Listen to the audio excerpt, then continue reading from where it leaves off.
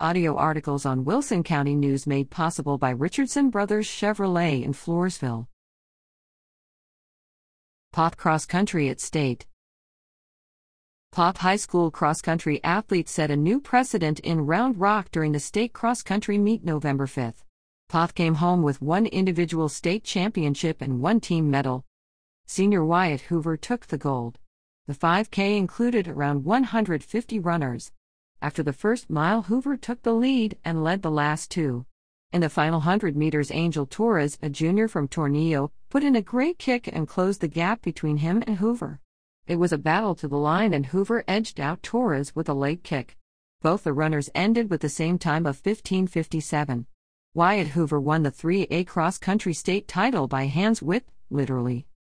Rounding out the podium not far behind these two was Crawford Kaiser from Amarillo River Road with a time of 1600 hours. This is the first individual state championship for the Poth cross-country program. The Barrettes also ran a hard race and much of the team achieved personal records.